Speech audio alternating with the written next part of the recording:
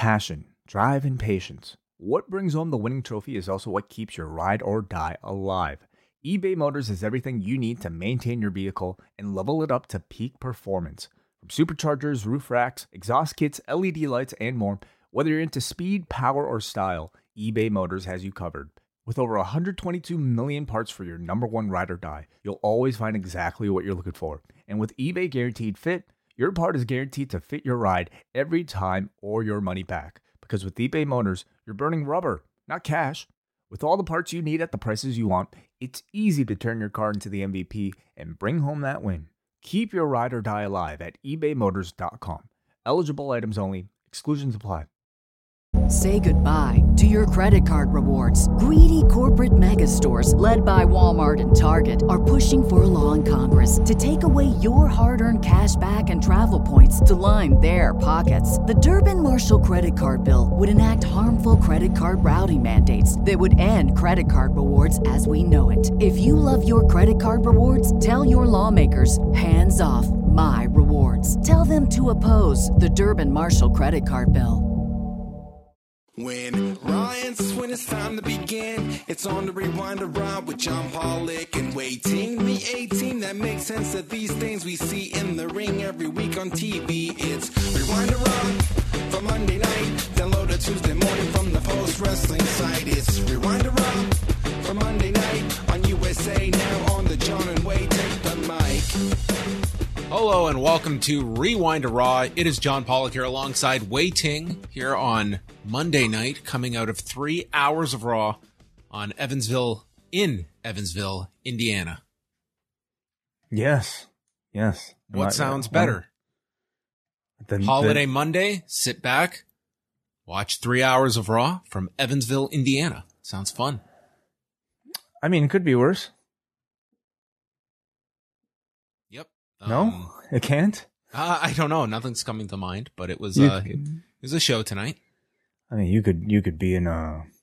I'm in a bad mood. I'm just going to start off just with that. So it's going to reflect in my overall tone. But sometimes, you have. Why are you in a bad mood? What do you have to complain about? I don't want to get into it. How are you? So is it outside of wrestling or is it the wrestling that's got you in a bad mood? It's not specific to Raw. It is work related, but it is not nothing way related. But it is me related. Okay, I'm very upset with myself right now. Do you want to talk about it? No, I don't. Really? Because this is a fresh wound that I'm not ready to deal with right now. Okay. Well, whenever you're ready, you just let us know. No. Yeah. How are you? How was your night? I hear fireworks. Wild scene outside. Yeah, a lot of fireworks. In my neighborhood. A lot of fireworks all day, including during the daytime. Daytime fireworks? That's sort of oxymoron. It's a waste of money, is what it is. Yeah, my wife and I. Who sets off fireworks outdoors? Dude, I have no idea. In the sun. I don't know, but like my wife and I, we took a walk earlier today, out just in the neighborhood through some parks, and just bang, bang, bang, and I mean. It was fireworks, everybody, okay? Before you make any jokes. It's a distinct sound. You know the difference. And we see smoke and I don't get it. Like who can appreciate these fireworks, when the light's still out. So maybe it's for little kids that can't stay up late till when it's dark. I suppose so. It's like what's the point at that point? Is that worth it? If I was 6 years old and I'm watching this, I'd be like, what's the big deal about fireworks if I'm watching them? I'm not going to grow up to appreciate fireworks. Wait till I'm old enough. They're totally overrated, really, and they're terrible for dogs. Oh yeah, bad probably for the environment. I don't hate fireworks. Okay, in special occasions, I think they should be limited to one communal blast of fireworks. It's at this time we all look up in the sky, we all enjoy the fireworks once. And that's it. Save it for once next a year is good. We have the sandwich together in the middle where we're going to do this whole song and dance again in 5 weeks for Canada Day. Exactly. Do we need, why, does Queen Victoria really need fireworks? Come on. Once a year is fine. Canada Day. What if we had different traditions instead of, fireworks? Instead we washed our cars during the day or something to show our love for the country. Mandatory car wash? What if it rains that day? Then you know what? That's nature taking celebrating. See, I think that's a great idea. That's very productive, actually, because, cars need washing. Yeah. Like, how about just like, National Do Your Laundry Day? Like, instead of fireworks, let's just use our energy to do something productive, at the beginning of the pandemic, my street, they tried to start this thing where it was like the first week of it and everyone's at home. So at 7:00 at night, they were all going to come out and everyone was going to sing. What? I think this lasted all of one time where they tried to get the street to like come out and like what? Sing. What song?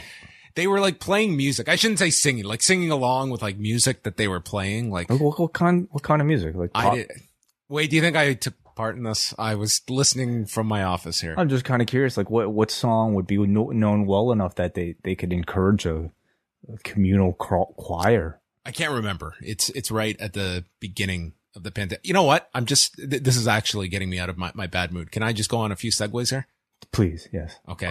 The other night, I was going back to find the show you and I did with David Bixenspan right after the Dark Side episode. So that was May of 2020. Mm-hmm. And I'm scrolling back and just like, I never go back and listen to our shows, but I was very curious to go listen to the night of like that Dynamite, the night when Rudy Gobert tests positive for COVID and everything is about to begin. Mm-hmm. I was like, Tom Hanks. Yes, Tom Hanks, which you brought up. And we're talking about this like minutes after Dynamite ends. And dude, you like nailed pretty much, we're discussing like, there's no way you can go forward with WrestleMania. And you're like, you know what? WWE is going to do shows no matter what, unless the government actually stops them. Like they will be the absolute last ones to stop. And you were dead on. You were dead on. I appreciate the, I suppose the kudos there, but I mean, not exactly hard to predict. I think if you know sadly, no, I mean, not the craziest, forecast, but to listen to it, it was just interesting as well. Just to hear, like, what's this going to be? And we're talking like, man, there's already like 100 positive cases in the US right now. It could grow. I mean, this could be several weeks, if not months of what's in store. I mean, that was before so much, that was like almost like an entire lifetime ago. Did you even have a mask back then? On that day? No, no, definitely not. Wow. I might have already had some just cause like I think like in the Chinese community, at least it was already pretty big news, of course. So I think we were already preparing for it, but yeah, like that was the day when everything changed. Yes. All right. Was that your segue? Like why the segue? What was the segue? Yeah. What was the point of that? How did we get from fireworks? There was something in there that triggered that. You memory. Said you wanted to go back and listen to the David Bixenspan interview.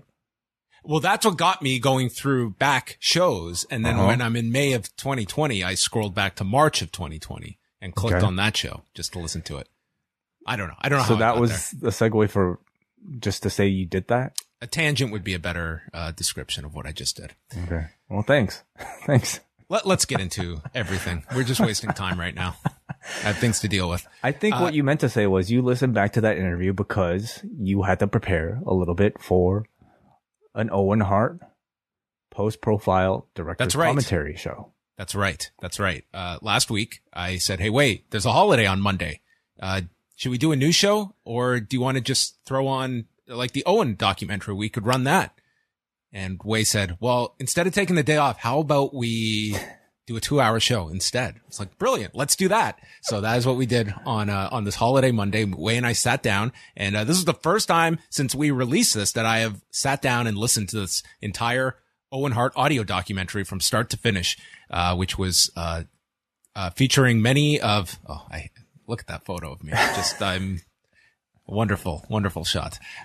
What's wrong? Yes. What's wrong? You Nothing. I'm trying to imagine what I'm saying here. I've got like my hands up, like, I've got that look on my face. Well, you two thumbnails, they try to, we try to pick the most expressive, deep in thought type of conversation, still shot. So that's what I was going for. That was me about 35 minutes ago. Anyway, yeah, it's up on YouTube right now. That's my good mood evaporating from my body, as you can see it right there in the flesh. Okay. But nonetheless, we did a 2-hour show today, a director's commentary version of the Owen Hart's Final Day audio documentary that was released in May of 2019, and a lot of great feedback to the show. Yeah, so far. Thank you to everybody who took the time to join us this afternoon or is listening to it after the fact. The audio podcast is available to all patrons at postwrestlingcafe.com. Or if you're not a patron, just go to youtube.com/postwrestling. You can watch it for free. And we want to thank everybody who joined us live and actually sent a super chat or a super sticker. I'm not going to have a final tally of everything until probably like 24 hours from now. That's how long it takes YouTube to like convert everything basically to dollars. But at the end of all that, we will tally it up and John and I will match that donation amount. It'll all be sent to the Owen Hart Foundation. So all for a really good cause, I thought. And some really great information into the making of this documentary as well, John. Yeah, I enjoyed doing it. It was a great idea that Way had. So thanks to everyone that joined us live or want to check it out after the fact. The video version is up on the YouTube channel, and you can also get the audio version of it if you are a Post Wrestling Cafe member. And what a week to be part of the Post Wrestling Cafe, because on Tuesday, Ask Away returns. The thread is up at forum.postwrestling.com, so you can still submit your questions. And for those that are double, ice cap, or espresso patrons, we will be doing the show live. And what does that give you access to on Tuesday, Way? Well, live access, of course, right at 3:00 Eastern time. So after you listen to the post news update, maybe get yourself some lunch, or maybe if you're in the middle of the workday, maybe actually do some work, you know, not that much, maybe just an taking hour. Some fireworks. Why not? Some midday, daytime fireworks. Enjoy yourself. Have a great time.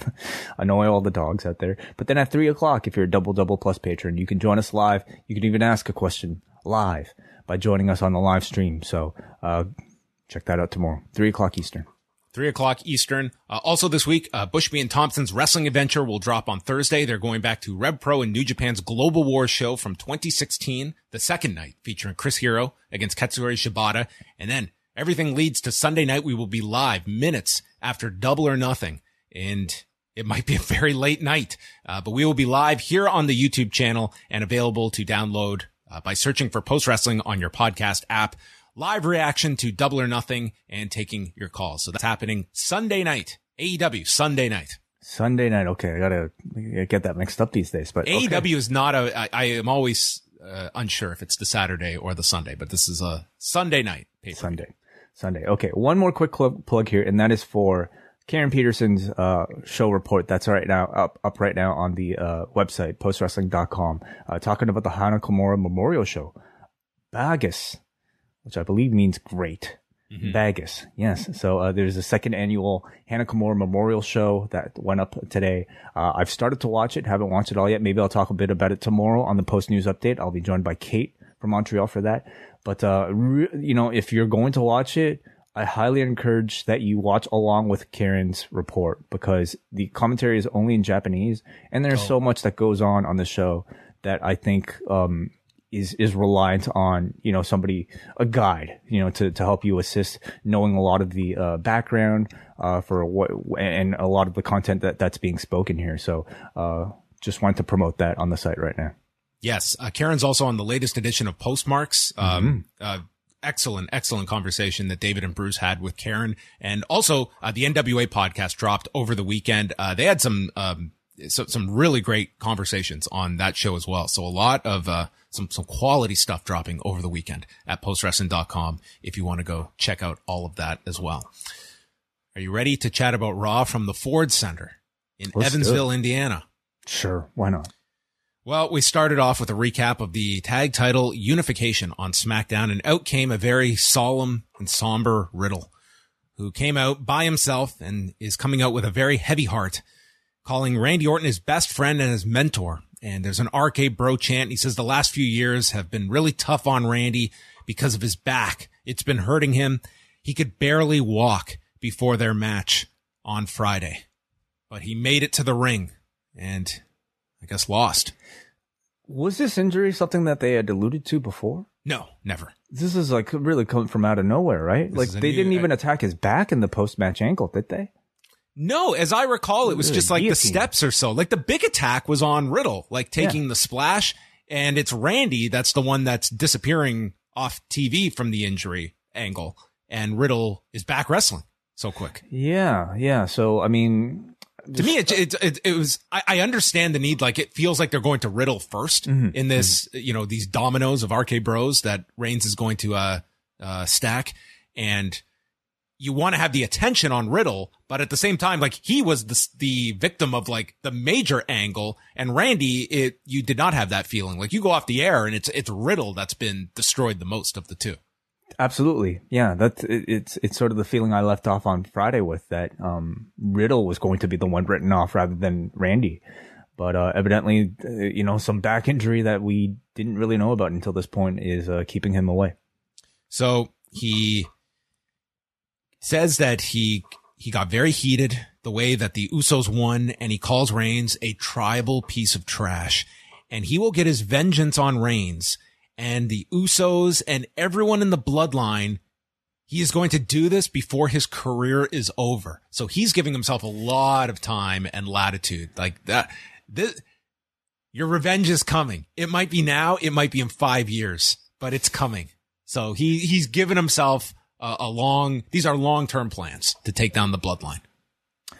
I mean, at this rate, like, I don't know how many chances he'll have with Roman. He's going to move to a reduced schedule over the summer, and then who knows what might be of his Hollywood career perhaps after this. So I think he's going to have to speed things up a little. He looked straight into the camera, a rarity in these WWE interviews, and told Randy that he loved him and he's unsure about their future. And the segment ends with an RK Bro chant. No interruption, no attack, just like a very kind of somber speech from Riddle, as it looks like Randy will be off for some time to sell this attack, and Riddle is going to be the focus, but definitely a much more serious version of Riddle that was presented here in the opening segment. Absolutely. Yeah. And I thought he sounded good, speaking a bit more seriously. We're used to him playing the airhead, of course, of the group, and then making very dated weed references that can't say that they smoked their ass. Not today. No. They got burned against the Usos. Yes, they did. Yeah. But, I thought he sounded good being serious here. I thought he still had like a bit of his personality in there, but I thought at the same time showed some real good emotion here at the loss of his tag team, at his friend not being around here. So this seems to be at least a temporary. I mean, we had wondered forever, how are they going to end this run with the tag team? And does it end with a turn? And the answer is no. Neither of them are turning. They're both still complete baby faces, but parting ways, seemingly, at least for the time being, as they go on to their singles directions, opening the door for a reunion in the future. And I like that. Countdown clock is on. Tick-tock until Cody, who will be taking on The Miz at 10 o'clock p.m. Eastern time, which everyone's going to make fun of this clock, but 2 weeks in, this thing has worked pretty well, where both weeks in the main demo, it's beaten the first hour of Raw. Wow. You still get the viewership drop in the third hour, but that's all 50 plus. All the other key demos, they're either staying equal or growing from the first to third hour. So, I mean, as long as old people need their sleep, okay? They don't care how great the wrestling is, okay? They're not watching. I mean, they're not Cody fans, I suppose, But young people, come on. We're willing to stay up forever. They need to go have their American dreams. That's it. Or nightmares. The Usos and Sami Zayn taking on Riddle and the Street Profits. Riddle's ribs are taped up, and the Usos did a promo backstage with both sets of titles. Jay says that Orton isn't coming back after we bodied him. And they are introduced as the undisputed tag team champions. They fight at the entrance area, all 6 of them, and then we come back and the match begins. This was great. Riddle got to play both parts of RK Bro in this match. He sold and sold and sold, and then he eventually tags in Ford, and then we built the match to the big Riddle hot tag to do all of the Randy spots. So, Ford was in the middle for our second extended heat spot, and then it's Riddle coming in, and He's hitting exploders to Jimmy and Zayn, sentons. Ford hit a huge tope con hero onto both Usos, and it's Riddle with a draping DDT to Zayn. The crowd is amped, by the way, for this. He calls for the RKO, but the Usos pop onto the apron, distracting him. But then the Usos just bail, and they leave Sami Zayn, who eats an RKO, and Riddle pins Zayn and poses with the Street Profits. Yeah. I thought it was a perfect ending, actually, you know? First of all, I love that they're continuing this Zayn bloodline thing. My favorite part of this match was not any one particular move. It was seeing Sami Zayn dance to the Usos theme. He walks out first and he's on the ramp and then like down since and like Zayn is going wild. He's like the best hype man of all time. And then you have the two Usos coming out and being like, what is up with this dude? It was the greatest thing ever. I love it. I love the fact that they are actually teaming up here. And I thought the ending was perfect because the Usos, in leaving the match and letting Zayn get beaten up and taking the finish, the Usos stay protected. Zayn keeps entertaining us as the lovable fool. And Riddle comes out with some great spotlight on him as a singles guy. So, it looks like he's next in line. And I thought it was a good positive week for that push. If you're looking at Riddle as, you know, if we're looking at Money in the Bank as the likelihood of Roman's next title defense, I guess, does this give you optimism in terms of how they'll be promoting Riddle for this? Like, he's not going to be going in as you can't go in as kind of the goof sidekick. And it's going to be interesting to see how they utilize Riddle now that I don't think they're going to go all the way and cut out the comedy of Riddle, but I think certainly you're going to get a different presentation over the next month and a half. I think it's going to be very much, you know, like it's the Kurt Angle syndrome. Like when you see a guy in a comedic light for such a long time, can you turn him still into a main eventer? And I feel like they've had Riddle, like he's, no matter like how goofy he's been backstage, he's always been serious in ring. He's always been a really good competitor. And I mean, he's taken a lot of pinfalls for the team. But still, I think when he needs to be, the crowd can take him as a serious threat. And I thought today's promo was a good sign of his ability to be a serious, likable babyface. So I have high hopes. And are we sure that it would even be a pay-per-view? Like, is there a chance that they might do it on TV? Because that's a long time to, potentially keep Randy out. When I guess Randy for SummerSlam, is that what you're thinking? Well, I would look at those as the two shows, and whichever way they go. I mean, you could always flip it around, but just based on tonight, it would look like, it certainly sounds like Randy is not going to be back anytime soon, the way they set this up. Like, they gave him like a long-term injury that he's been dealing with and a reason to be gone for, longer than a week or two. Mm-hmm, mm-hmm. Which certainly affects things. Like, he has really risen to become like one of your key baby faces. Which is kind of why he's in this role. Like, at the beginning of the year, I don't know how many people would be expecting Randy to be, have the potential to be, headlining a major show. Do you think he'd be off house shows too? Randy? Yeah. I mean, Randy's already on like some not on like the full-time, house show schedule, but yeah, that part will be interesting as well if he's off house shows too. But, you kind of have to argue that, I mean, Randy kind of has to be away in order for Riddle to really take that spotlight. Because otherwise, I mean, Orton would kind of overshadow him as a lead babyface. Bobby Lashley and Omos, they announced that their third match in this thrilling trilogy will take place at Hell in a Cell. And Lashley comes out. He says him and Omos. It would be the fourth match. WrestleMania, Backlash. And last week, the cage match. The cage match, of course. Yeah. So it's, the fourth match. Yeah. I just, what do you call like a fourth? Like it wouldn't be a rubber match. Like what would it be? Like a quadrilogy? A quadrilogy. Okay. That's it. That's it. This is not as cool sounding as a rubber match, No, this is a square match. Square match. Yeah. Okay. Lashley says they still have more to fight over, and Omos and MVP are out. MVP is going to file a complaint after last week. Lashley says a regular match just won't be enough, and he makes the challenge to face MVP tonight, and the winner gets to choose the stipulation for Hell in a Cell. MVP accepts this. He says he made Lashley, he will end Lashley. So Lashley then asks him, when was the last time you even won a match? And I was waiting for MVP to say, I'm waiting for our tag title match when we won the Turmoil last September. which was his last match. I don't remember that. Remember when they won the tag team turmoil match? They were supposed to get title shots and they never got them. This was a whole episode of Raw they built around the tag team turmoil, and Lashley and MVP ended up winning it at the end. Your memory is incredible because there's no way. I don't remember Raw from 2 weeks ago. And then they circle the ring and MVP gets knocked off the apron. Crowd got into this chanting for Bobby. I can't say I'm excited about another match between these two, but they are listen, they're trying their best with this program, and the crowd was taking to it here. They're realizing that Bobby Lashley is able to get matches out of Omos that no one else has been able to at this point. And if they want to showcase Omos at his best, while at the same time, I think continuing to push Bobby Lashley as, you know, an underdog babyface, you know, putting him in that role. There's no better opponent for these two, and they should just do every pay-per-view together, like for a year. Hell in a Cell. You know what? Still a bit more to fight over. Yeah.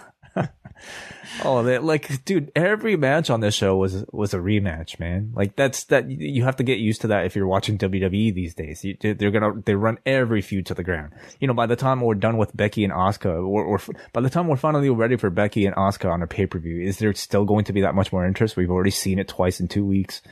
So it's just the nature of how they're doing these shows. WWE is returning to Riyadh, Saudi Arabia on Saturday, November 5th for Crown Jewel. Dana Brooke is with Adam Pearce and says she wants Carmella. Becky bumps into her walking in, and that was all of Dana Brooke on this entire show. And Becky says that she complains about the loss to Asuka and wants it stricken from the record book and given the title match at Hell in a Cell. Pierce agrees to a rematch for tonight, and if you win, you will be added to Hell in a Cell. And this seemed like just you could seal what the outcome of this was going to be, because I think most people assumed that Asuka and Becky would have been together working, and now they need to change course and put these two into a title match. You and I had wondered, you know, after they announced Asuka versus Belair last week, well, what would Becky's plans be? And I don't know why neither of us suggested her just simply being added to the three-way, unless you did, and I'm mistaken, John. But I didn't think of it. And honestly, it's as simple as that. You know, we don't have anybody else for Becky Just Lynch. throw them into the match. Yeah, I was not surprised they did this at all. I don't dislike it either. I mean, you know, the feud that you have been building all this time has been between Becky and Asuka. So you're able to continue that. You're able to add, you know, a lot more, I think, interest in it by having somebody the star power level of a Becky Lynch in there. And you're getting 2 weeks of main events on Raw as a result of it as well. Right. The Judgment Day come out. Damian Priest thinks you people are sheep. No courage. Ripley talks. Edge then takes the microphone and says that Judgment Day is a physical and mental power. You can recreate and rewrite your career by joining us, and compares it to Tom Brady, Wayne Gretzky, or Michael Jordan offering an olive branch. He says, I wasn't handpicked. What? He's saying, first of all, have I don't know, I don't watch football, but have like Gretzky or Jordan ever offered olive branches in their careers? Like what is that? What would that entail? To me, it's like an olive branch is like, you know, you're extending, it's like you're bearing the hatchet. Truce. You know what I mean? This guy is like more recruiting people. I don't know if that's an olive branch. You're not, maybe he's mentally at odds with these young wrestlers who are losing their careers. But have Jordan or Gretzky ever been known to be like recruiters? Like they're more the people that are getting recruited, or at least in Gretzky's case. Well, yeah, I guess there's a Marty McSorley in the locker room that that can be Edge's enforcer. This promo. Be Priest, yeah. So he explains that he was never handpicked to be on top of the mountain like John Cena, but he is a miracle of his own hard work. And he says that his success was from hard work, which is something you people are afraid of because you're too lazy, eating Cheetos in your cubicle while their boss makes 10 times as much. You are sheeple. And I headbutted the glass ceiling. And then the crowd is chanting, you suck. and he asks who is going to join us next. The hand of the humble deity is being extended. The hand of the humble deity. This is way better than an olive branch. Yes. Who will it be? Will Ciampa join us? Corey Graves? Alexa Bliss? Drew McIntyre? Liv Morgan? Finn Balor? Balor seemed the only one that they were curious about. And AJ Styles, who he says would be more healthy standing shoulder to shoulder with us rather than eye to eye. And perhaps you could join us and your kids could refer to me as Uncle Edge. This is our weekly debate about the Judgment Day. Way, was this how was this? And would this have been better backstage? Like I thought I gave extra points to for last week. See, I didn't think it made much difference. But I will say, I mean, content-wise, this is still a group that I think is still really struggling to be more than just a generic, hey, we're evil, join us. Like, sort of cult. You fans are losers. Yeah. You're lazy. Yeah. And I'm getting to the point where I'm worrying that Rhea Ripley and Damian Priest are both kind of being drowned in that same sort of like generic darkness that, has been plaguing Edge since he's turned heel. And to me, it's actually kind of made Rhea Ripley a bit less interesting than what she was. And certainly Damian Priest. I mean, not to say he was doing great before this, but like at least compared to like the Bad Bunny run, he's far less interesting now than I think he was. But I actually felt like I got a bit of substance from Edge's promo this time around that I didn't necessarily get in the past. Like he's saying he's now kind of becoming more of like a motivational speaker gone wrong. Like an evil Tony Robbins type of thing. He's saying most of us are afraid to win and work hard for what we want. Whereas, he's worked for everything. He's not a John Cena who's given everything. He's worked hard to headbutt the glass ceiling and whatnot. And I can get into that. I like the idea of like somebody yelling at somebody because we don't work hard enough. Sure. But it's being kind of like dressed in this whole darkness, you people, generic kind of hometown crowd booing type of shit, and it's making it maybe less interesting than perhaps what it could be. Yeah, I'm not into this group at present. I feel that Edge is one person that to me did come off like a star in this company, and I think this has drastically brought him down. I see a lot of comparisons to when Daniel Bryan came out of retirement in 2018 and where he was 6 months later. And I would say he was more entertaining as like the environmentalist, Daniel Bryan. Way more. Yeah, way more interesting of an name. More entertaining, but I would still say not being used to his potential including that run of what you had here, that Bryan Danielson had come back and this guy should be, one of your top guys. I feel like Edge has had more of a chance though. Like he's played the returning nostalgic sort of, no, I don't want to say nostalgic, but sort of like the, Rocky Balboa story of like, somebody coming out of retirement and having that babyface run. He was that character for like a solid year and a half or 2 years even, wasn't he? You can turn him, but to me, this feels like mid-card heel, and I think a lot of his star power has vanquished with this character for me. Like he feels like another person on the show to me. Yeah. So that turns into a mixed tag match where it is Damian Priest and Rhea Ripley taking on AJ Styles and Liv Morgan, who are out. Morgan hits a dive onto Ripley and then a sliding knee from AJ. That sets up the commercial break. We see a Pele kick sending Priest off the apron. And then Morgan is tagged in with the Eradicator. And she hits the double knees off of the middle rope, but Edge places the boot of Ripley onto the rope and thus getting involved here, which prompts AJ to then go after Edge on the floor. We go to the ending and Liv sets up Ripley for the Oblivion, but again, Edge prevents the move from happening and Ripley is able to capitalize and pin Liv Morgan. Afterwards, Edge attacks Edge and Priest, but he's outnumbered, and it leads to Edge hitting the spear with Damian doing the sweep with their double team maneuver, and then Ripley laying out Liv Morgan with the Riptide. And all I could go back to is last week where AJ, Finn, and Liv made this solemn pact that we've got to operate in numbers so that we're not outnumbered. So to me, at the very least, give me some reason why Finn Balor is not coming to help these people. You just established, like, the reason AJ and Liv are together is this pact that they made 1 week ago. Just tell me, Finn's at home. Finn's sick. Finn's not in the building. Something. This is, to me, was such a giant hole here. These guys just got killed. He's at home sorting his Lego collection. Yeah. Give me anything. Sure. You're right. Yeah. I mean, I thought Bullet Club was for life, you know? No, it was for a week. Yeah. So no explanation. I mean, maybe the idea maybe, do you think it's to tease that he might be joining the Judgment He's already been fighting them for all these weeks. I mean, why would he turn so quickly after a week? After last week? Maybe it was this promo that finally changed his mind. He heard We're working against Los Lotharios, AJ. What am I doing with my career? Just hand me some Cheetos while you're at it.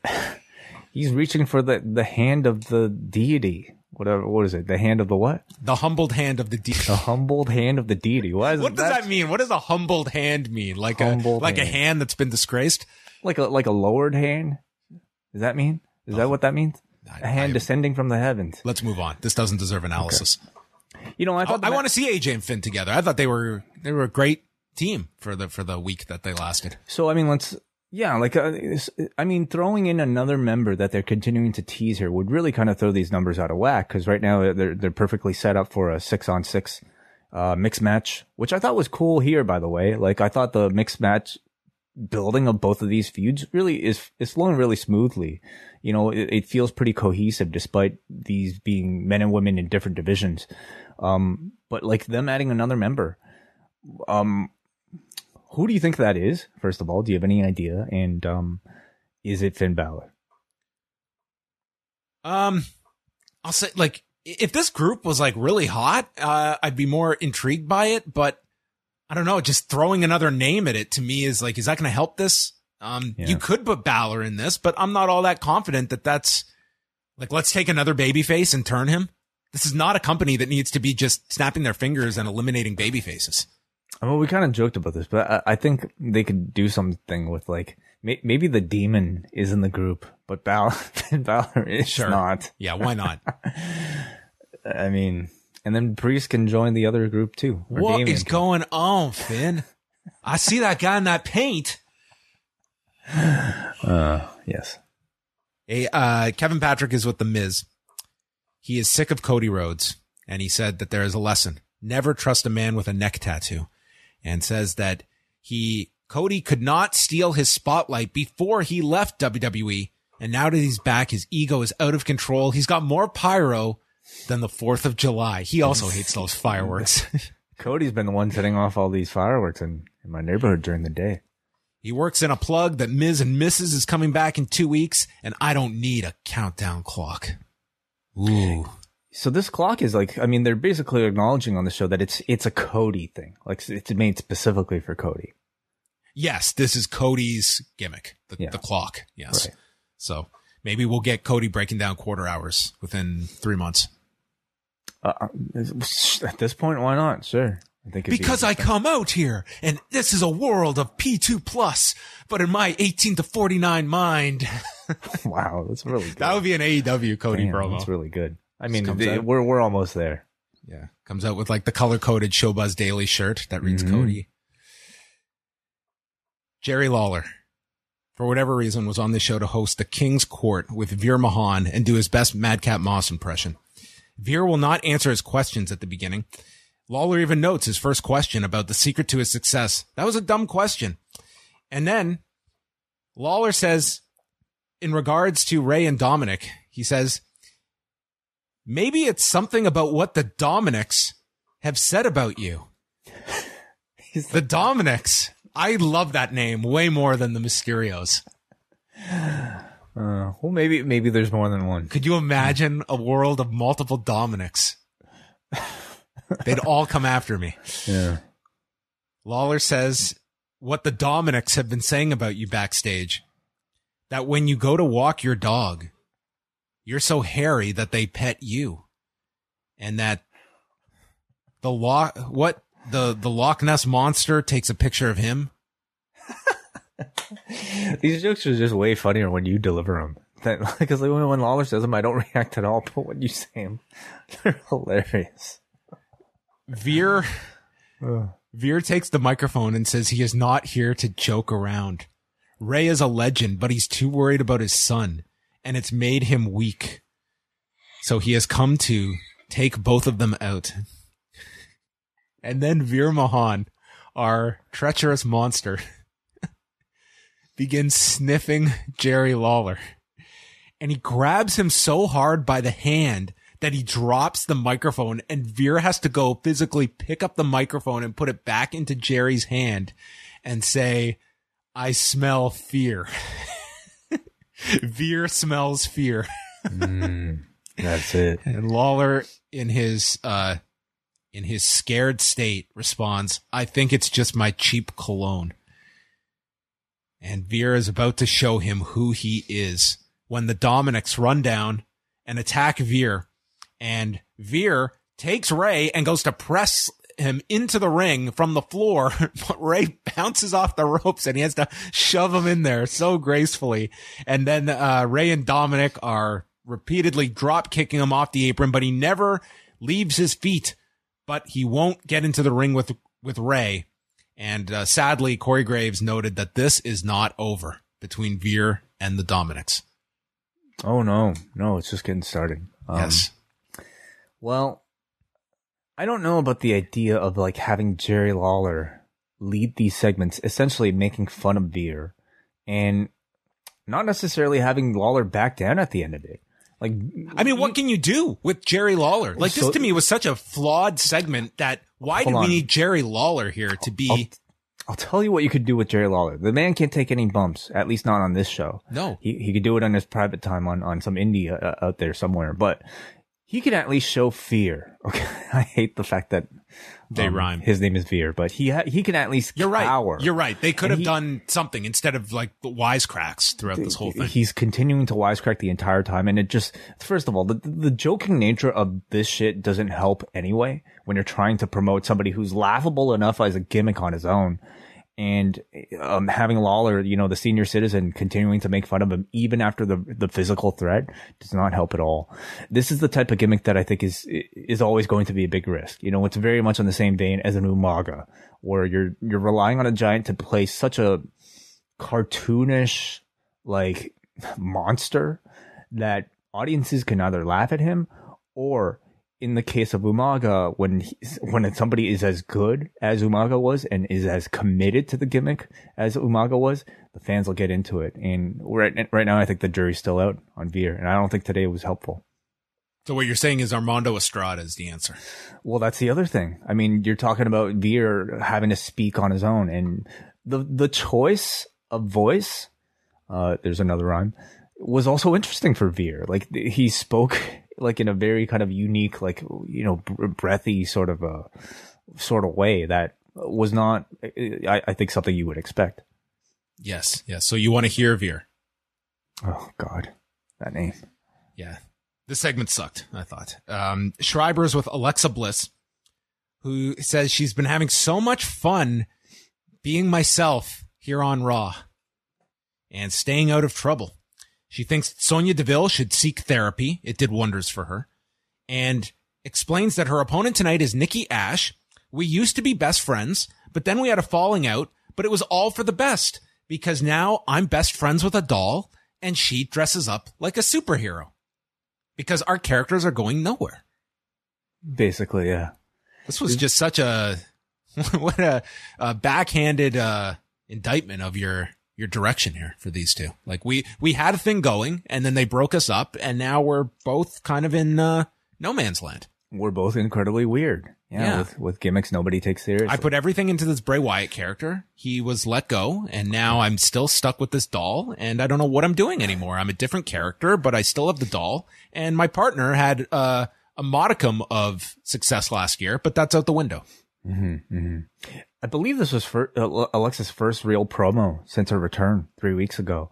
And if you're to, have any sort of like sense of what direction they might be taking her, I don't think you really got it here. I mean, it was just more of a comment about how strange that they both are now. But we're at least getting a bit more focus. But I don't know. This whole Lily thing that they're continuing to keep around with her continues to be feels like they're not willing to, again, exactly for what you said, John, willing to part ways with the doll because maybe they would like selling the doll, but at the same time, like, not committing to the actual character either. So she's just kind of this weird halfway, half-assed, you know, mashup of who she used to be and who she used to be even before that. Well, this is a weird match. Alexa Bliss against Nikki Ash with Dewdrop in the corner.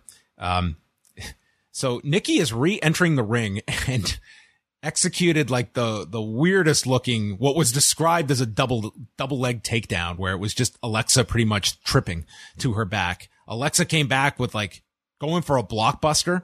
And then Corey explains that Alexa feels like she's in cruise control. She's not being aggressive enough. So Nikki sets up for a superplex, but then stops to pose to the crowd, is knocked down, and Alexa Bliss, while in cruise control, hits Twisted Bliss and pins Nikki. Saxton says that, well, she stepped up at least when it mattered. And Corey goes, I agree. It just didn't seem like the Alexa of old yet, as she leaves with Lily. I didn't know what was going on here. It was like the story from the announcers was that Alexa wasn't taking this seriously and then wins without any controversy. And the announcers almost seemed like, oh, okay, we just contradicted ourselves here. It was so odd. I think we're looking at another trip to the psychiatrist's office. We need more sessions for this Alexa Bliss, clearly. Yeah, I don't know what's going on with this character. I don't know if they know either. But they gave her the win here, and at least this week, as opposed to previous weeks where she really was just a background supporting character for Sonya Deville's storyline. This week, they actually closed the segment by putting the camera on her, so it gives you some impression that they're working on some story with her. But I have no idea what it is, nor do I know how compelling it will be at this point. Maybe Nikki Ash and Dewdrop can start doing training vignettes for this upcoming tournament for the women's tag titles. Are you kidding me? Like, you figure, like, how are they going to do this tag team tournament, first of all? How few tag teams can you do a tournament with? 4. Okay. So they only have half of those. They only have 2 teams? I mean, Shayna and Natalya, Dewdrop and Nikki. Yeah. I guess whatever you consider Carmel and Zelina, but they haven't been paired together in, like, what, since WrestleMania? She's in the 24/7 division now, yeah. Like, where are your other women's teams? You're just going to have a bunch of makeshift teams, right? Makeshift, yeah. I mean, let's think about this. Who else is there? I guess, I don't know, Shotzi and Xia Li, maybe? They've never teamed together, I don't think. Well, yeah, I mean, I'm talking about that's a makeshift team. Shotzi and Aaliyah. Okay, great team right there. Okay. To the top, your next champion. Shotzi and Aaliyah. Well, they're not a team, I'm saying, like, but they're in backstage skits together, and that's almost good enough at this point. But she bullies her. Well, come on. They're feuding. These teams never get along. Of course, that's just a natural way to, build a lasting relationship as tag team champions. Who else we got? Ladies and gentlemen, it's Lasha and Naomi, our new team. Lasha and Naomi. You think they do fake Scott Hall and fake Kevin Nash with Sasha and Naomi? That'd be great. At this point, maybe. And who'd play them? Like Lasha should be Lash Legend. Lash Legend would have to be Lasha. Lasha Legend. Take it to the bank. And maybe like Dana could be Naomi. Naomi. No, that's terrible. Yeah. Okay, we should move on. Feel the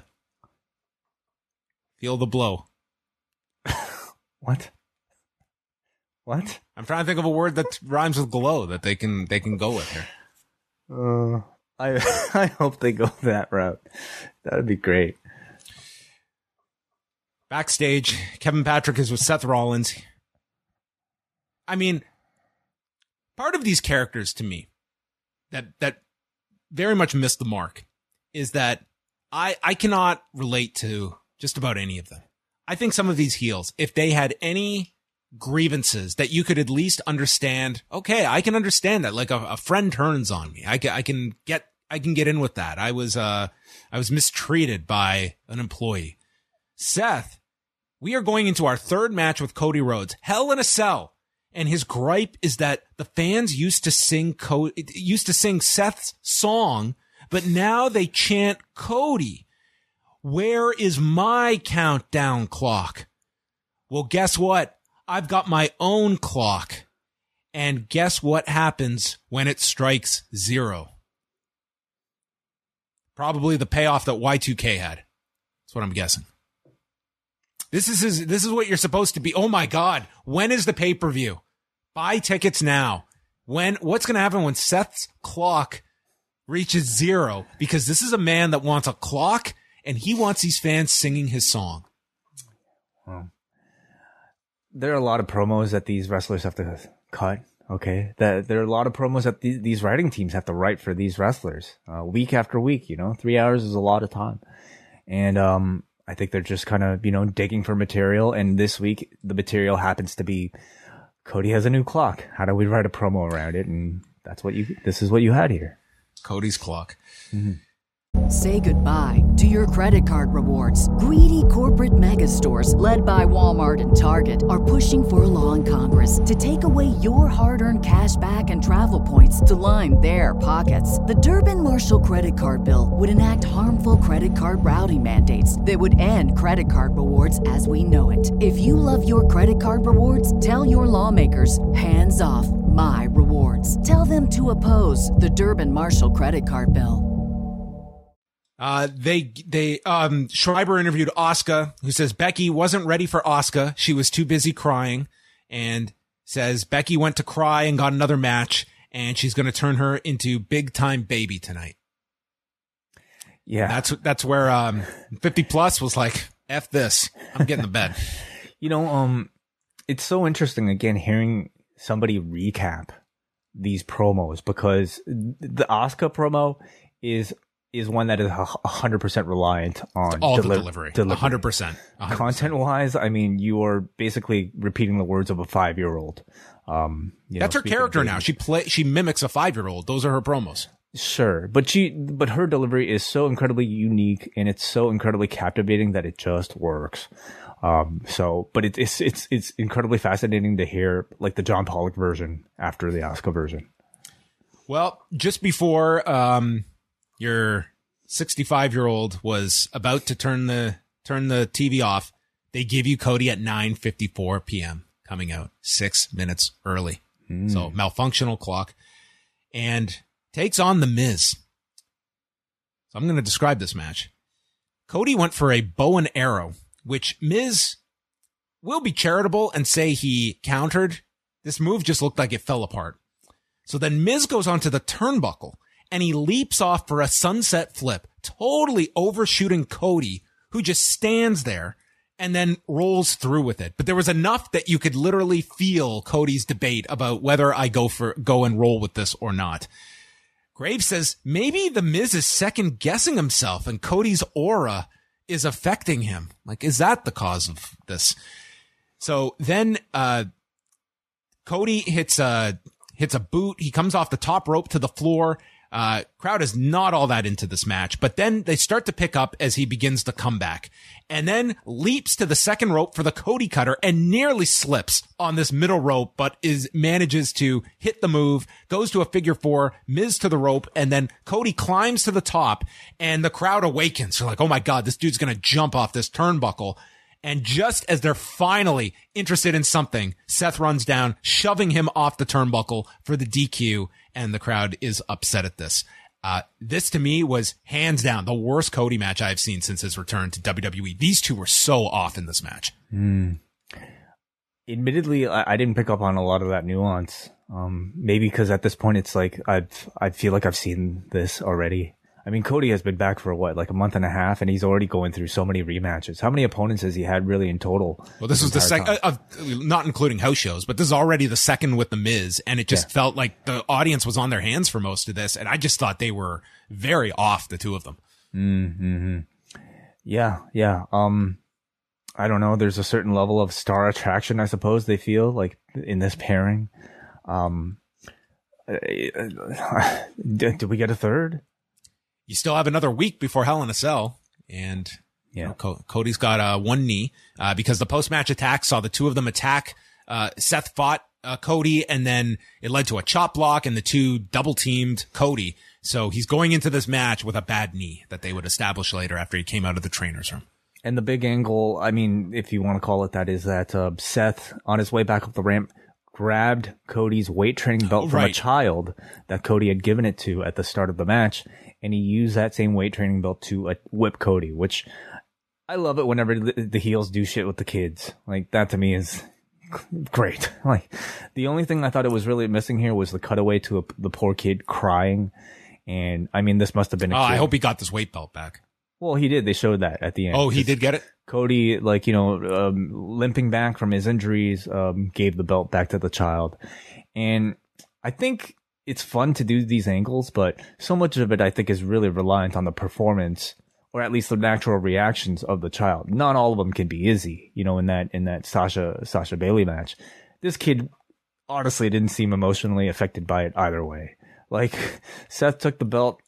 I think the kid was just like, whatever. And then Cody gave it back to him, and he's like, yay. Cody, what the hell am I going to do with this weightlifting belt? Like, can I get an 8x10 t-shirt? Yeah, you get like one of the gold belts, please. I never watched AEW. You know, Cody needs to learn. Like, there's a reason Bret Hart gave away those glasses. No heel's going to attack him with those. Oh, good point. Yeah. But I liked it. I liked the post-match angle here. It was a good post-match angle. So hopefully that was the takeaway for people and not the actual match. Ezekiel and Chad Gable. Owens is out just screaming at Byron. Otis trips Ezekiel, and then Gable clips the knee and is torquing on it, hits a moonsault landing on Ezekiel's feet, and then Otis gets ejected. Owens runs into the ring and gets caught by the referee. He too gets tossed, and that allows Ezekiel to roll up Gable for the win and exit through the crowd. And Owens gets on the microphone. I don't care if you're Elias, if you're Ezekiel, or if you're Giuseppe. I'm challenging you to Hell in a Cell. And we have another match for June the 5th. A third brother. Giuseppe. Yes. Yeah, interesting. Yeah. If you told me the night after WrestleMania that they are going to hold off on this match from April the 4th until June the 5th, I would have been like, you're out of your goddamn mind. There is no way they can hold this off for 2 months, but it looks like they will do it before the Owens-Ezekiel showdown. They have gotten a lot of mileage out of this Ezekiel Elias thing. And I mean, in ring, I don't know how excited I am, honestly, for an Elias or Ezekiel match. But as a character, I really do love this thing. And more so, I would say, for like some of the stuff that he's been doing online, like on their videos that they've been recording with him, where he cuts really fun, like, backstage promos, like Ezekiel, whatever you want to call him. Like, the man is really good comedically. And he'll like drop in references about how, like, this is my first time in this arena. I look forward to being out there for the first time in front of these crowds today. I remember when my brother was like, he'll just get into a whole story, like, you know, talking about his brother, and he's really good at it. So, some of the best stuff is just basically offline, basically, is what I'm trying to say with this character. And I get a real kick out of it. But if they had this idea in mind for so long and could have set it up, this is the one match that would have been a great cinematic match where you could have both involved. That'd be great. Yeah, they should. You could always still do stuff, but I mean, it would have required them, you know, shooting it when he was still Elias. Because that to me would have been the great payoff to all of this, is doing a scene where it's like you finally have the two of them together in a scene. I mean, they could honestly still do it, like if they just did a Falls Count Anywhere match, you walk to the back, or like any backstage skit. Problem is, the guy doesn't have his beard, you know. Well, that's the issue. Yeah, be a really fake looking prosthetic. Anyway.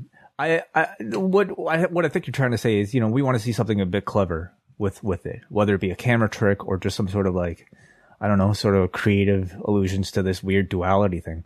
I mean, man, we're talking about a lot of duality personalities here on this roster. You know, everybody's got a multiple personality. Yeah. Maybe Ken Owens will show up in Chicago. Kenneth yes. Owens. Yeah. Cody comes out of the the trainer's room, and his knee's banged up, but he's still got a heart and lungs, so that's good. He'll be. He says, Seth, it's creeping in that he could go 0-3 against Cody. I like the fact that they're introducing that part of it. Like, the idea of losing 3 matches to Cody is gonna that's a point of the match, because it's so rare that we have someone win decisively in a feud that it will mean something, I feel, if Cody wins this. Or they're just going to have him beat Cody. I mean, I'd say 0-2 is already pretty decisive. You know? Like, is 0-3 really that much everything better? best of 7. This is the season way. I mean, best of 7 would mean he would have to win 4. So, well, who says this is ending at Hell in a Cell? We still got Money in the Bank. I mean, so we're looking for a clean sweep in a best of 7 here. Leave no doubt. Leave no doubt. Right, sure. I think Cody continues to be cutting the best promos on the show in the back here. Like, this is like a really good, I think, fired up, angry backstage promo from Cody. And there are still continued callbacks to his AEW promos. Here, he dropped in the lines about how, you know, he went from being undesired to undeniable and now uncrowned. So we've got an extra in there now added to the 3 list. uns. The 3 uns, yes. But I like these continued callbacks to his AEW tenure because it really continues to feel like we are following the same narrative of one character from one universe into another. You know, this isn't a Cody variant that's just suddenly popping up in WWE. This is the same guy we knew from, you know, All In, or whatever you want to, you know, from ROH even, I suppose, all the way up until this point, which is really interesting. Well, maybe Edge will recruit Stu Grayson to the Judgment Day. And we'll see. I mean, we'll see him jump universes. I don't think that's happening for a second. No? I mean, if he's above the age of 30 and he's not a college, you know, sports athlete, I don't see it happening.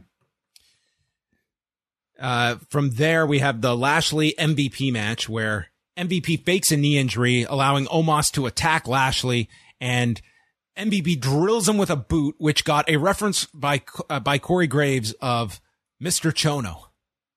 That's right. Mm-hmm.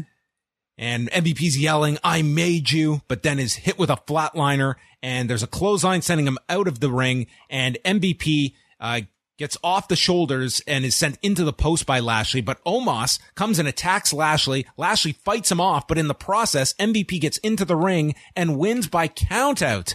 So Lashley is outsmarted this week after he sent his body through the steel cage last week and plummeted to the floor to outsmart Omos. And so MVP and Omos get to pick the stipulation, but they did not announce one yet. I thought, yeah, you're right. I thought both weeks kind of didn't make Bobby Lashley look all that great. Like, they're trying to come up with what they are. They're really trying to think themselves out of giving either person a legitimate loss here. So last week, like, they didn't want to have Omos legitimately lose, so they did the whole cage door thing.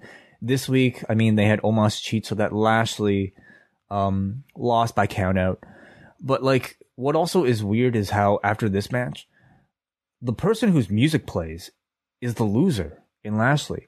Not only that, you have Lashley, I mean, he puts the Hurt Lock on MVP, and then he starts celebrating. I'm like, what are you celebrating about? You just lost the match. You know, your big plan to, you know, put this match on so that you can get the stipulation. You failed. You're a failure, dude. What are you celebrating? And I think they didn't even announce the winner here to the live audience.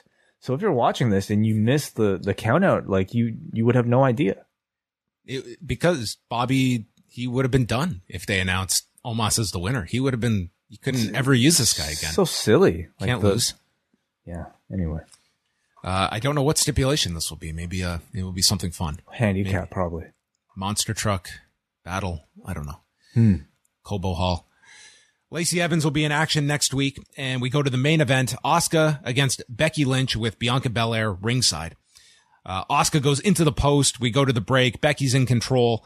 Asuka fights back, but then Becky runs into a code breaker. Asuka gets several near falls, applies the armbar, and then there's a superplex by Asuka and misses with the hip attack, and Becky applies the disarmer while in the ropes and then nails Becky with a hip attack, this time sending her to the floor, and Becky gets seated on top of Bianca Belair in her lap.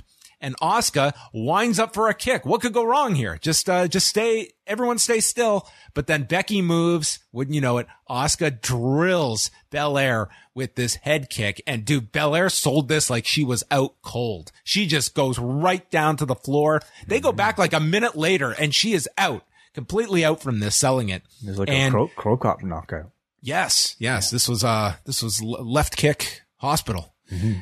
And from there, Asuka gets nailed by Becky, and then Asuka has to beat the count into the ring, and while doing so, gets covered by Becky Lynch.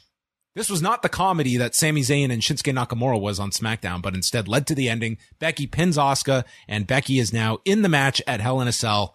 We have a triple threat match. One of the announcers asks, what does this mean for Hell in a Cell? It means she's in the match. It's a three-way now. That's the answer. So don't have to don't have to go off the air with this cliffhanger. Yeah. I thought for 2 weeks in a row we had like really good, pretty high-paced sprint-like matchups here from Becky and Asuka. I thought it was thoroughly exciting and captivating, and I think their chemistry continues to really shine in what seems to be, a pretty, quickly put together main event feud. Yeah, I mean they've had to obviously work from behind on this and go in a semi different direction. It seems like that Asuka and Becky were going to be programmed together, and now you're just merging it with Bianca Belair, who is without an opponent. So that part was fine. And at the end of this, after all that mocking of Becky crying, the last shot was Asuka in the ring crying. Did you notice? I didn't notice the crying, but okay, no, that's irony right there. I guess so. Raw, done. 3 hours. All right. Good job. Yeah. I mean, I thought it was an okay Raw this week. I thought you had a serious riddle, which I think gives you a clear direction about who Roman's next challenger might be. Mm-hmm. And it's exciting whenever it's a new person that we're seeing, grow as a character. And that's Riddle. What else we got here? Omos and Lashley, like we're getting another rematch. Lashley looked kind of stupid coming out of it all, but I'll say Cody and Seth, it feels like, mocking aside for some of the promos on this show. But I mean, I think it's enough that you can headline this show with Hell in a Cell. But I would say for the second month in a row, this pay-per-view certainly feels like it is not a top priority. Yeah, I'd agree. I mean, they rely too much on the Cell as a gimmick on its own without, I think, investing the proper time into a feud. I mean, Cody and Seth, I think, have had good matches, but I would say as a rivalry, I don't know how much I really buy into the two of them hating each other, especially when it's so one-sided in terms of like victories and defeats. So it's really just kind of like the garnish on top of this Cell, hoping to, attract that extra level of interest there for you. It's the time of the year, and it's like, okay, what's going to be in the Cell? This is the program we've got. You don't really have any other programs that are at that level. Yeah. And then, of course we have, Judgment Day, which I think we're in agreement that, gimmick wise, promo wise, not very strong. But it's, the match, whatever match they're building to should be okay. And, some weirdness with Alexa, and there you go. Only two non-finishes on tonight's show. We had the big improvement. We had 3 DQs recently, only 2 tonight. So with the count out and a DQ. So there you go. Let's take some feedback. Well, let's take some super chats actually, first of all, because we got some of them for our live viewers at youtube.com/postwrestling. Thank you guys for your support as always. First, we go to Daniel Morris, who sent 78 Hong Kong dollars, who says, thanks guys. Both have a pick-me-up beverage of choice on me. Well, thank you so much, Daniel. All the way from Hong Kong. Is that a drink the two of us can have for 78 Hong Kong dollars? I mean, that's 2 drinks. I mean, if okay. I know my conversion all right, that's pretty much like, it feels like it might be like $10 maybe okay. Somewhere between 7 and, I mean, it depends on the that's type a few of drinks. Yeah. That's a couple drinks. I'll buy a Hong Kong milk tea with that. Thank you very much, Daniel. Matt Hahn sends $5. Thank you for the support, Matt. He says, fun fact about Seth, he hasn't won a televised match since February. Televised match. Okay. Well, he's on quite the run. Doesn't need to win. He's got that laugh. That's it. Okay. Feedback.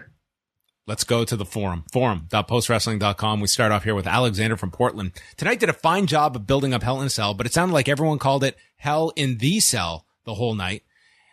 Riddle and Reigns should be fantastic when it happens. And Lashley felt, I mean, what a nitpick. No, I mean, it's, I would say it's throughout their history, it's been always somewhat interchangeable. I think like the first time Vince said it didn't it used to be Hell in the Cell? I don't know. But you know, this is a company that's very on top of wording. So, I mean, it probably would be an issue, but I mean, God forbid we said Hell in the Cell instead of Hell in a Cell.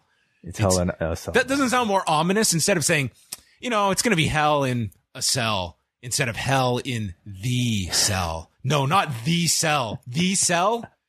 The Cell. Yeah. Not just any cell. The Cell. Well, I'm a real stickler for this sort of stuff, you know, entitling. So, I can appreciate the nitpick, Alexander.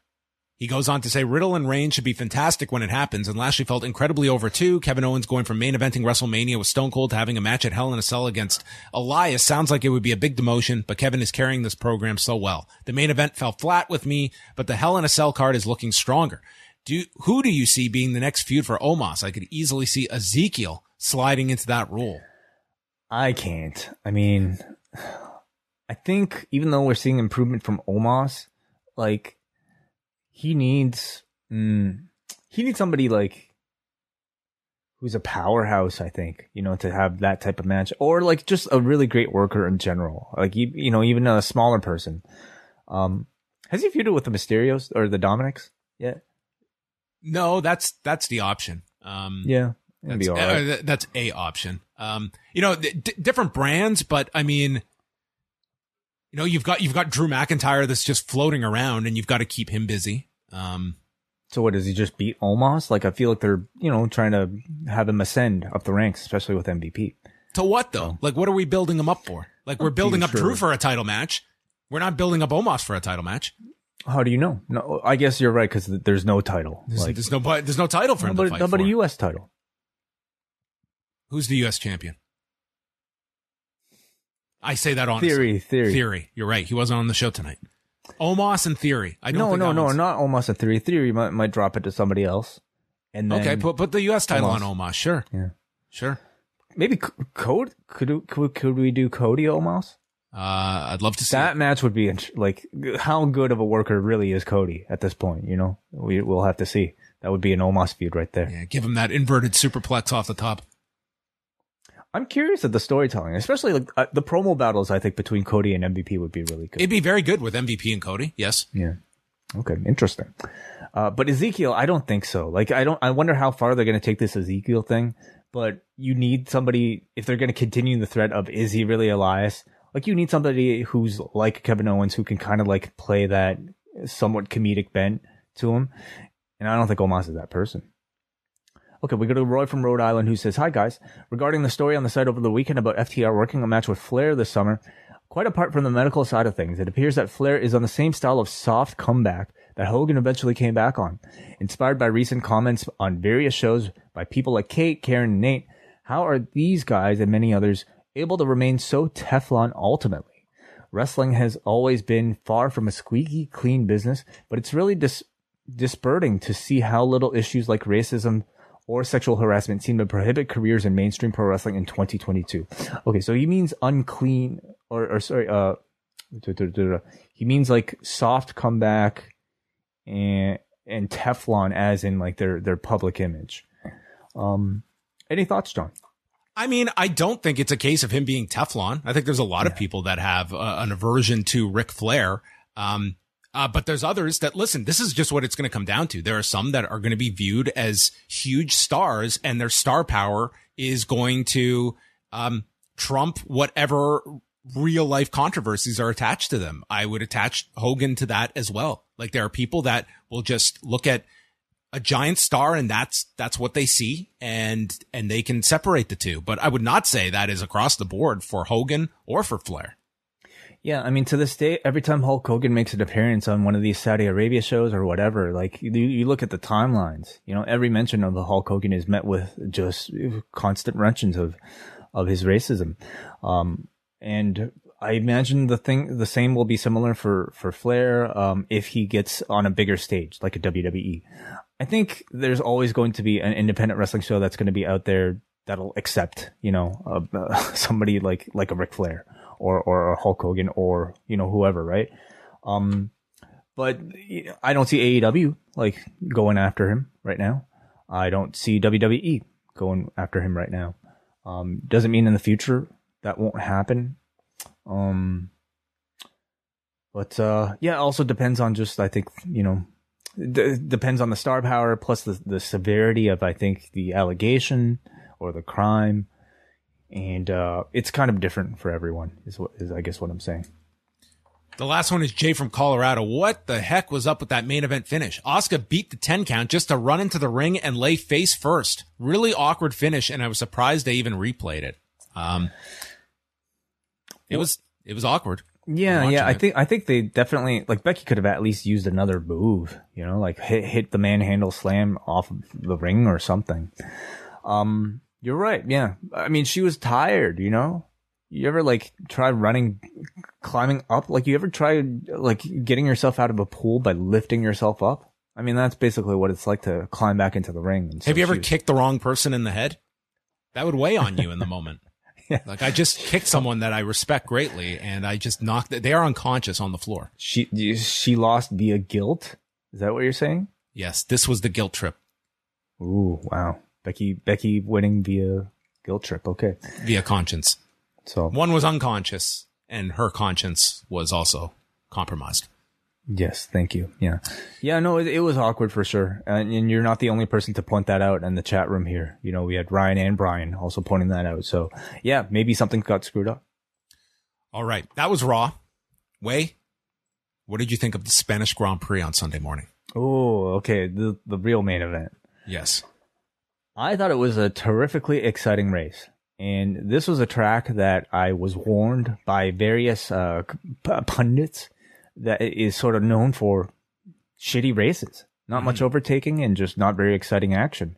But we got plenty of it from beginning to end. Got the opposite in this. This was a very exciting race, especially the battle between Verstappen and George Russell, like midway through. I thought this race was going to ultimately, it looked like Leclerc was just going to run away with this thing. But in these races, you can then just like move on and get interested in like the battle for second or other kind of like mini head-to-head battles that are going on in this. And I thought, okay, the race for second is going to be pretty compelling. And then all of a sudden, like, what is it? Lap 27, Leclerc's done.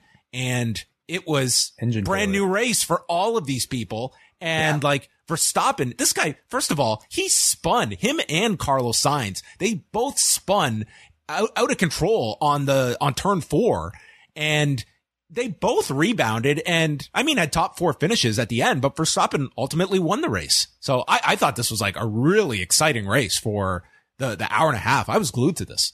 Yeah. Tire strategy, as always, seems to be, like, this is the level that I guess, like, you'd never know. I would never know, like, being a casual fan, a novice fan, how much tires matter and how much strategy goes into how many times you change tires, what tires you use, and whether or not you keep tires on because of course it's the exchange. I don't care what anyone says. I love this stuff. Like, I find this is, I am compelled by that, the strategic aspect of it.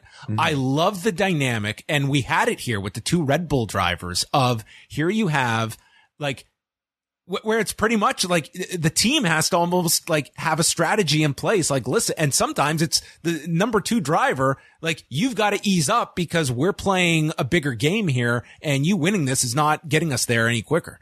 It's amazing when you think about like the dynamics between the drivers, and you've got like, you look at here like a 1-2 finish, but at the same time, like, there's many people think like this was Sergio Perez's race. Yeah, he led at one point, and through the radio was told to give up the position to Verstappen, and we've seen this plenty of times. Like, Netflix seemingly, I think, loves this sort of storyline. Anytime the second driver has to, give up a spot for the first driver, and I'm sure we'll see it documented and dramatized next season as well. But it's always interesting, when you think, like, in what sport that is. I know these are teams, but like ultimately everybody's fighting for the top spot, and everybody's ultra competitive, and everybody's life goal is to win a race. Yeah. And it's like, if you're the team, like, what's more valued? Like, your driver winning the championship or your team winning like the point total. And like, to me, ideally, like, do you want to have two drivers that are ultra competitive and could be like neck and neck with one another? Or do you want a clear number one and a clear number two? Mm-hmm. And like the dynamics at play, that's where the Netflix series really gets into this. Like you have 20 seats. These guys are ultra stressed by their performances. And in that rare chance you have to win a race, it might be pulled away from you because you are on a team, but it's not. This is still individual at different points too. I think it's such a compelling aspect to all of it. The amount of egos that, you know, the sport seems to attract, and then the management of those egos is ultimately, I think, you know, at the core of what's so fascinating about this sport. We got to talk about some of these comebacks that we saw. Oh, dude, this was a huge weekend for Mercedes. Well, yes. First of all, it seems like their porpoising issues seem to have been fixed, or maybe not completely. You know, they seem to indicate that they know what's wrong. They're on their way to getting things back in order, but they're not there yet. So we saw some good results here. I believe like Hamilton and Russell qualified for third and fourth, right? P3, P4. Is that right? Yeah. And for those that didn't watch the race, dude, Hamilton was like out of this thing immediately. Like, what was he? He was like last at an early point, at the very bottom, I think, from like a tire puncture or something. He was either 19th or 20th at one point, and he like on the radio, like, dude, he's mentally done. Like he's saying, let's preserve the engine, and that's not a flawed. He's looking at long term here. Like, let's not risk the engine here. Monaco is next week. They've got a race. This is not a 2-week gap. They have a 1-week gap between the next race. So that's a logical decision to make when you're in 19th or so. This dude is talked into continuing and fucking battles to finish 5th. He, to me, was like the driver of this race for that comeback. I thought that was incredible and greatly needed it. Like, this dude has just been shitting the bed this whole season. Well, I mean, the car has, you know, like, and you can argue how much of it is up to Hamilton as well, because Russell has been doing better than him with that same vehicle. But yeah, hell of a comeback. You have to be optimistic though, based off of this performance from them. Like, this was definitely a really good outing for them. Yeah, Lewis ended up finishing clawing back from 19 or 20, and then ended up at 1.4. You know, like which is incredible. Ended up finishing 5 only because on the radio they were telling him at this point to manage the cool down of the engine, because there was a risk of them not finishing the race altogether. So he had to back up to let Sainz up to 4. But great performance for him. Like, motivationally, I'm sure it has to feel good. But I thought Fernando Alonso also had a great, you know, race as well, coming from 20 to finishing number 9 in a car that's not as good and not as competitive. And he's the oldest driver of everyone, correct? I believe so. I believe so. I mean, we're talking about people that are like 20, like 22 here. So yeah, I would assume so. But he was a hometown guy. Did you hear anything about more about like Ferrari had to have been like the biggest disappointment that this race. Yeah. Well, I mean, Leclerc was driving great. I mean, but you know, I don't know what happened with their car, and I mean, yeah, that's why I was curious about if you had heard anything about what if they gave any kind of reason about what happened, because as Wade mentioned, like, they have to come back on like this weekend with Sunday. Another race. Yeah. I haven't heard. I haven't really been reading up on it as closely as maybe some others. But I mean, Carlos Sainz finished 4th, you know, which is a good result. But I think, like, having qualified so high, like, what did he qualify? 3? Spanish. I don't have it in front of me. Grand Prix qualifier. I just don't want to get it wrong, because Sorry, who were you asking? I've got them in front of me. Carlos Sainz. Sainz qualified 3rd, and he finished P4. Yeah, so I think, like, and if you're in a car like Ferrari, like, that has to be somewhat of a disappointment. Could have been worse, I guess. So for the overall standings now, so because of this outcome, Verstappen is now number 1 with 110 points, and Leclerc with 104, obviously getting nothing on the weekend, and then Sergio Perez is 3rd. This is like a real review here. We're actually, dude, I was so into this on Sunday, and Way and I are like texting back and forth during this. I was so excited by this race. It was a lot of fun to watch, and the early races, that's my jam. Like the one this weekend, I believe it's a 9 a.m. one, but the following week, Azerbaijan is the one I'm very looking forward to. 7:30 a.m. is my peak time on Sunday morning. I don't care. I'm up at 6:30 on Sunday mornings. So, I watched this with my kids on Sunday. They lasted like at least 20 laps or so. Really? I was left on my own. Max was really into it. He was like enjoying it and stuff, and was, Is he following any particular team or car yet? Like, is he? He was asking me how Canada's going to perform, and I said, "Well, there's 2 Canadian drivers. Don't have any optimism about them performing well at all." But yeah, he was kind of into it, and he said he'd watch it this Sunday with me too. That's awesome. How was the F1 party? Well, I mean, when I say party, it was more of a get together with my wife's friends. So, it was great. Like, I mean, they just, I mean, it was honestly a little bit distracting from the race, but, they had a great time. Like, it's you need to get those noise canceling headphones and just like get the feed in. You could get all the radio signals coming in. That's it. Have you ever delved into like the alternate, like audio that TSN provides? Alternate audio? No, I didn't know that there was alternate audio. TSN puts all the radios up on the website. Oh, that you can listen live? Yes. Whoa, I had no clue. If you go to like the same way you'd watch Rampage on TSN Direct, it's got all the different channels and you can just pick whichever car you want to listen to. Right. Yeah. So I knew that you can get like the alternate camera feeds. I didn't know you can get the alternate audio as well. I have not dove into that. Unless I'm confusing these two. I feel you can get double check me on that. But, cause I have not actually listened to them, but I was looking at all the different channels that they had on it, but it could be, camera feeds. I mean, whatever. Like there are ways though to listen to the different radio feeds. I'm pretty Seems sure. Seems like it. Yeah. I listened to the compilations afterwards, like the highlights from the feeds that they put up on the F1 YouTube channel. That's the way to do it. Like I've heard broadcasters that, they're listening to all the radio signals, like, as the race is happening. I'm like, that sounds like madness. I don't even know how you could possibly process that. Can you imagine if the WWE started doing this? Like they put out the gorilla feed, like the commentators here after every show. I mean, there was a time when they were doing all the international broadcasts. Like you could pick your different language on the show. Well, I meant more like, the coaching, the coaching feeds. Like, I'd give anything to get a recording of like, Vince screaming into Michael Cole's ear. Like, that's not what I said. Summarily and unprofessionally. Yeah. Say the humbled hand of the deity. Like that's humbled hand. It's hell in a cell. All right. We actually have a super chat here about F1, and this comes to us from Felipe from Chile, who sends 2,500 Chilean pesos. He says, in this season, personally, which driver are you rooting for? I go for Leclerc, Haas, Ricardo, and Hamilton as the underdog this season. I'm always partial to Haas. I just finished watching Gunther's Choice on as part of season 3, which is what an episode where Gunther's they build it. Choice? This is Gunther's Choice. Oh, when yes. They're at the point where they have to make changes, and then it's the reveal that they're getting rid of not one but both their drivers. Yes. Wonderful drama. Oh, and he's the best. Like he's so good. I gotta say, like, I mean, I was watching Drive to Survive just kind of like on my own, not realizing that it was just like that everybody else was watching it. And like you would ask me like who I was cheering for, and I mentioned Gunther, and you too like became like you're like.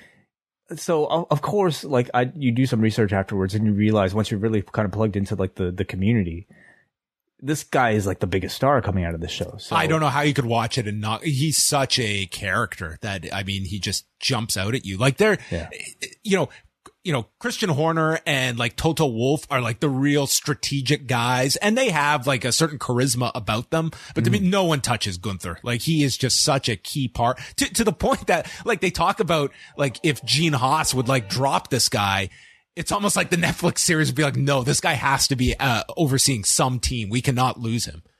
Oh, even man. He's on a team that is like not all that successful. Even if he's not on a team, like the man has some sort of job, like on a broadcast, like maybe doing interviews, like whatever. Like this guy, I think is set.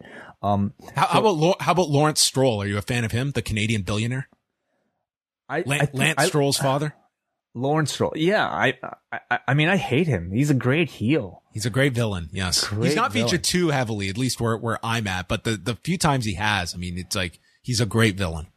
I mean, how could you not hate somebody? First of all, it's pretty tough to hate a Canadian, okay? But how could you not hate somebody who's paying for his son to be in the top racing league in the world? You know? But that's a fascinating part about all like the Haas shakeup. It's like they go with two rookies, one because a sponsor is willing to front these millions of dollars, a Russian oligarch, yes, on the provision that they get a German driver, and it just so happens Mick Schumacher is available, and then they get this other rookie that no one's heard of, and Gunther is just explaining, well, he's a rookie and may have some interesting sponsorship behind him as well. Like it's a pure money grab like that, and that's what keeps the lights on for a Haas. So that is going to inform a ton of your driver decision making, is what a driver means financially for the team, even though it might not be the most talented driver.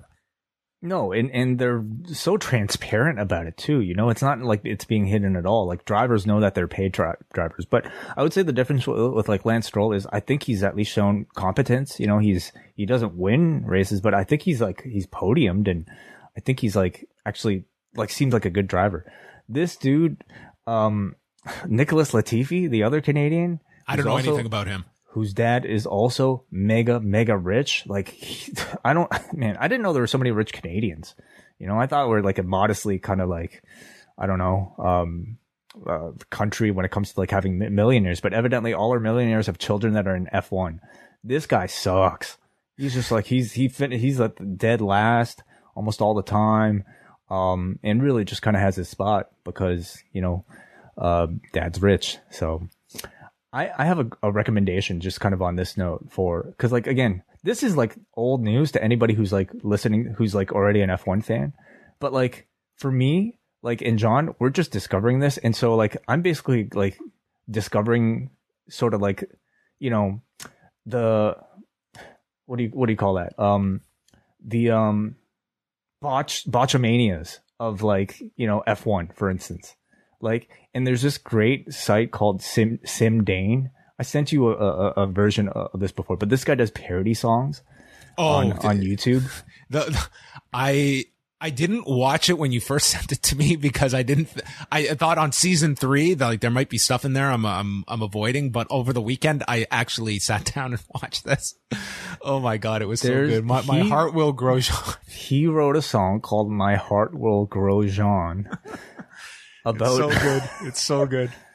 Yeah, about Grosjean's exit from Haas, and oh goodness, like they're so it's just mixed good. in with like Gunther's like best lines and losing his mind. There's no one that swears with such a artistic delivery like Gunther. These are just incredible song parodies, just like of like F1 stories, and they're so fucking great.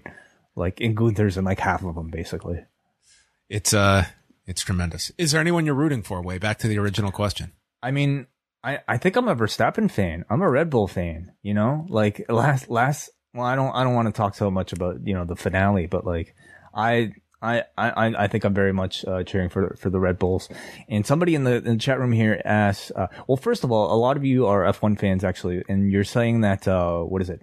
Rustin says F1 TV Pro has all the feeds in the car radios. So I believe it's their own service. That's $80 a year, according to Brotano. Cool. So that's how you get all the audio feeds, it sounds like. And then, this Rustin also asked, what did you guys think about the green Red Bull cans? Did you follow this drama? I'm not familiar. No.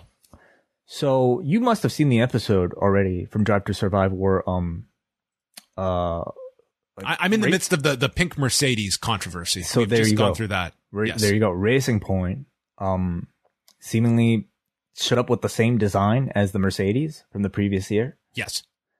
And I'm looking at it, I'm like, what the fuck is the difference? Like, they all look the same to me. Like, I can't tell the difference between these cars. Now, I'm starting to. Like, once you really, like, are able to study the details, yeah. But, we had a... and there was, like, a complaint over the weekend, right? About... yeah. It sounds like it's... Like, if you worked at a previous, like, group or whatever, it's like, what you can... It's whether, like, physical, like... details and such were literally moved over. Like, it comes down to the definition of what is considered intellectual property that seems to be, you know, where it sounds like it's a very gray area of what is stealing versus what is, you know, if, a mechanic that you have that has knowledge of what they can do. Like, it seems like it's a very gray area that some are able to get away with, and others, like, you avoid kind of hitting that, that alarm bell that's going to hit you. Certainly, yeah. But, at least cosmetically, I mean, it's so amusing, kind of like, seeing fans like make memes, like showing things side by side, and you're seeing exactly the same sort of like aerodynamics. And the team, by the way, is the same team, just rebranded this year. So now they're Aston Martin, but it's the same, like they were Racing Point in the past. And people were calling this the Green Bull because they were copying like the Red Bull. Oh, okay, gotcha. And I think to almost like make fun of or acknowledge it, like Red Bull supplied the Red Bull team with green canned Red Bulls. I love it. For the whole weekend. So yeah, I love this sort of shit, like the shit flinging, that goes on. Yeah, don't piss off Christian Horner. That guy he seems very litigious when it comes to any of this stuff. Oh yeah, I mean, listen, you marry a Spice Girl, you probably pick up a few tricks for the media. Well, this will conclude the F1 portion of Rewind to Raw. No, we went like half an hour, I feel. You know what? It was this was fun. So another race this Sunday. Any predictions this far out way? Do you think it's going to be a big weekend for Red Bull? Do you think that Ferrari is going to get back? I think Ferrari's in for another bad weekend. I don't think they're going to make much turnaround. Unless this was just like some weird hiccup that's not going to be a seismic issue for them. But man, after that, like, how much can you do in a couple of days? I mean, history dictates that, Charles Leclerc doesn't necessarily have very good luck in his hometown. So, he's already crashed once this year in that historic race. Maybe the bad luck's out of him, but he's behind now in the overall standing. So, I mean, I think all eyes will be on him and seeing how he does. All right. Well, that's going to wrap things up. Wei, this was fun. Yeah, as always. I talked to you for like three and a half hours today. I don't know how you do it. You know what? I'm kicking you off. You're not joining me tomorrow for the post daily news update. No. What am I going to do? You're banned. Oh, I'm definitely suspending you until 3:00, where you will join me for Ask Away. Yeah, but tomorrow, that's right. Tomorrow 1 p.m. I will be joined by Kate from Montreal. We're giving John just the afternoon off, but he will be, we're giving him a good part of the afternoon off. Way's letting me have lunch tomorrow. That's what he's letting me do. And then he'll be joining me live 3 p.m. for all Double Plus patrons, and then available for all patrons in archive form afterwards for the latest edition of Ask Away. So get your questions in right now at forum.postwrestling.com. Yeah, post your questions before 3 p.m. Eastern time. And if you are a Double, Ice Cap, or Espresso patron, you can listen to the show live and even call in. We will be taking questions from you live as well. So that's Ask Away coming out Tuesday night for Cafe members. And that is going to wrap up Rewind to Raw. Good night. Say goodbye to your credit card rewards. Greedy corporate mega stores, led by Walmart and Target, are pushing for a law in Congress to take away your hard-earned cash back and travel points to line their pockets. The Durbin-Marshall credit card bill would enact harmful credit card routing mandates that would end credit card rewards as we know it. If you love your credit card rewards, tell your lawmakers, hands off my rewards. Tell them to oppose the Durbin-Marshall credit card bill.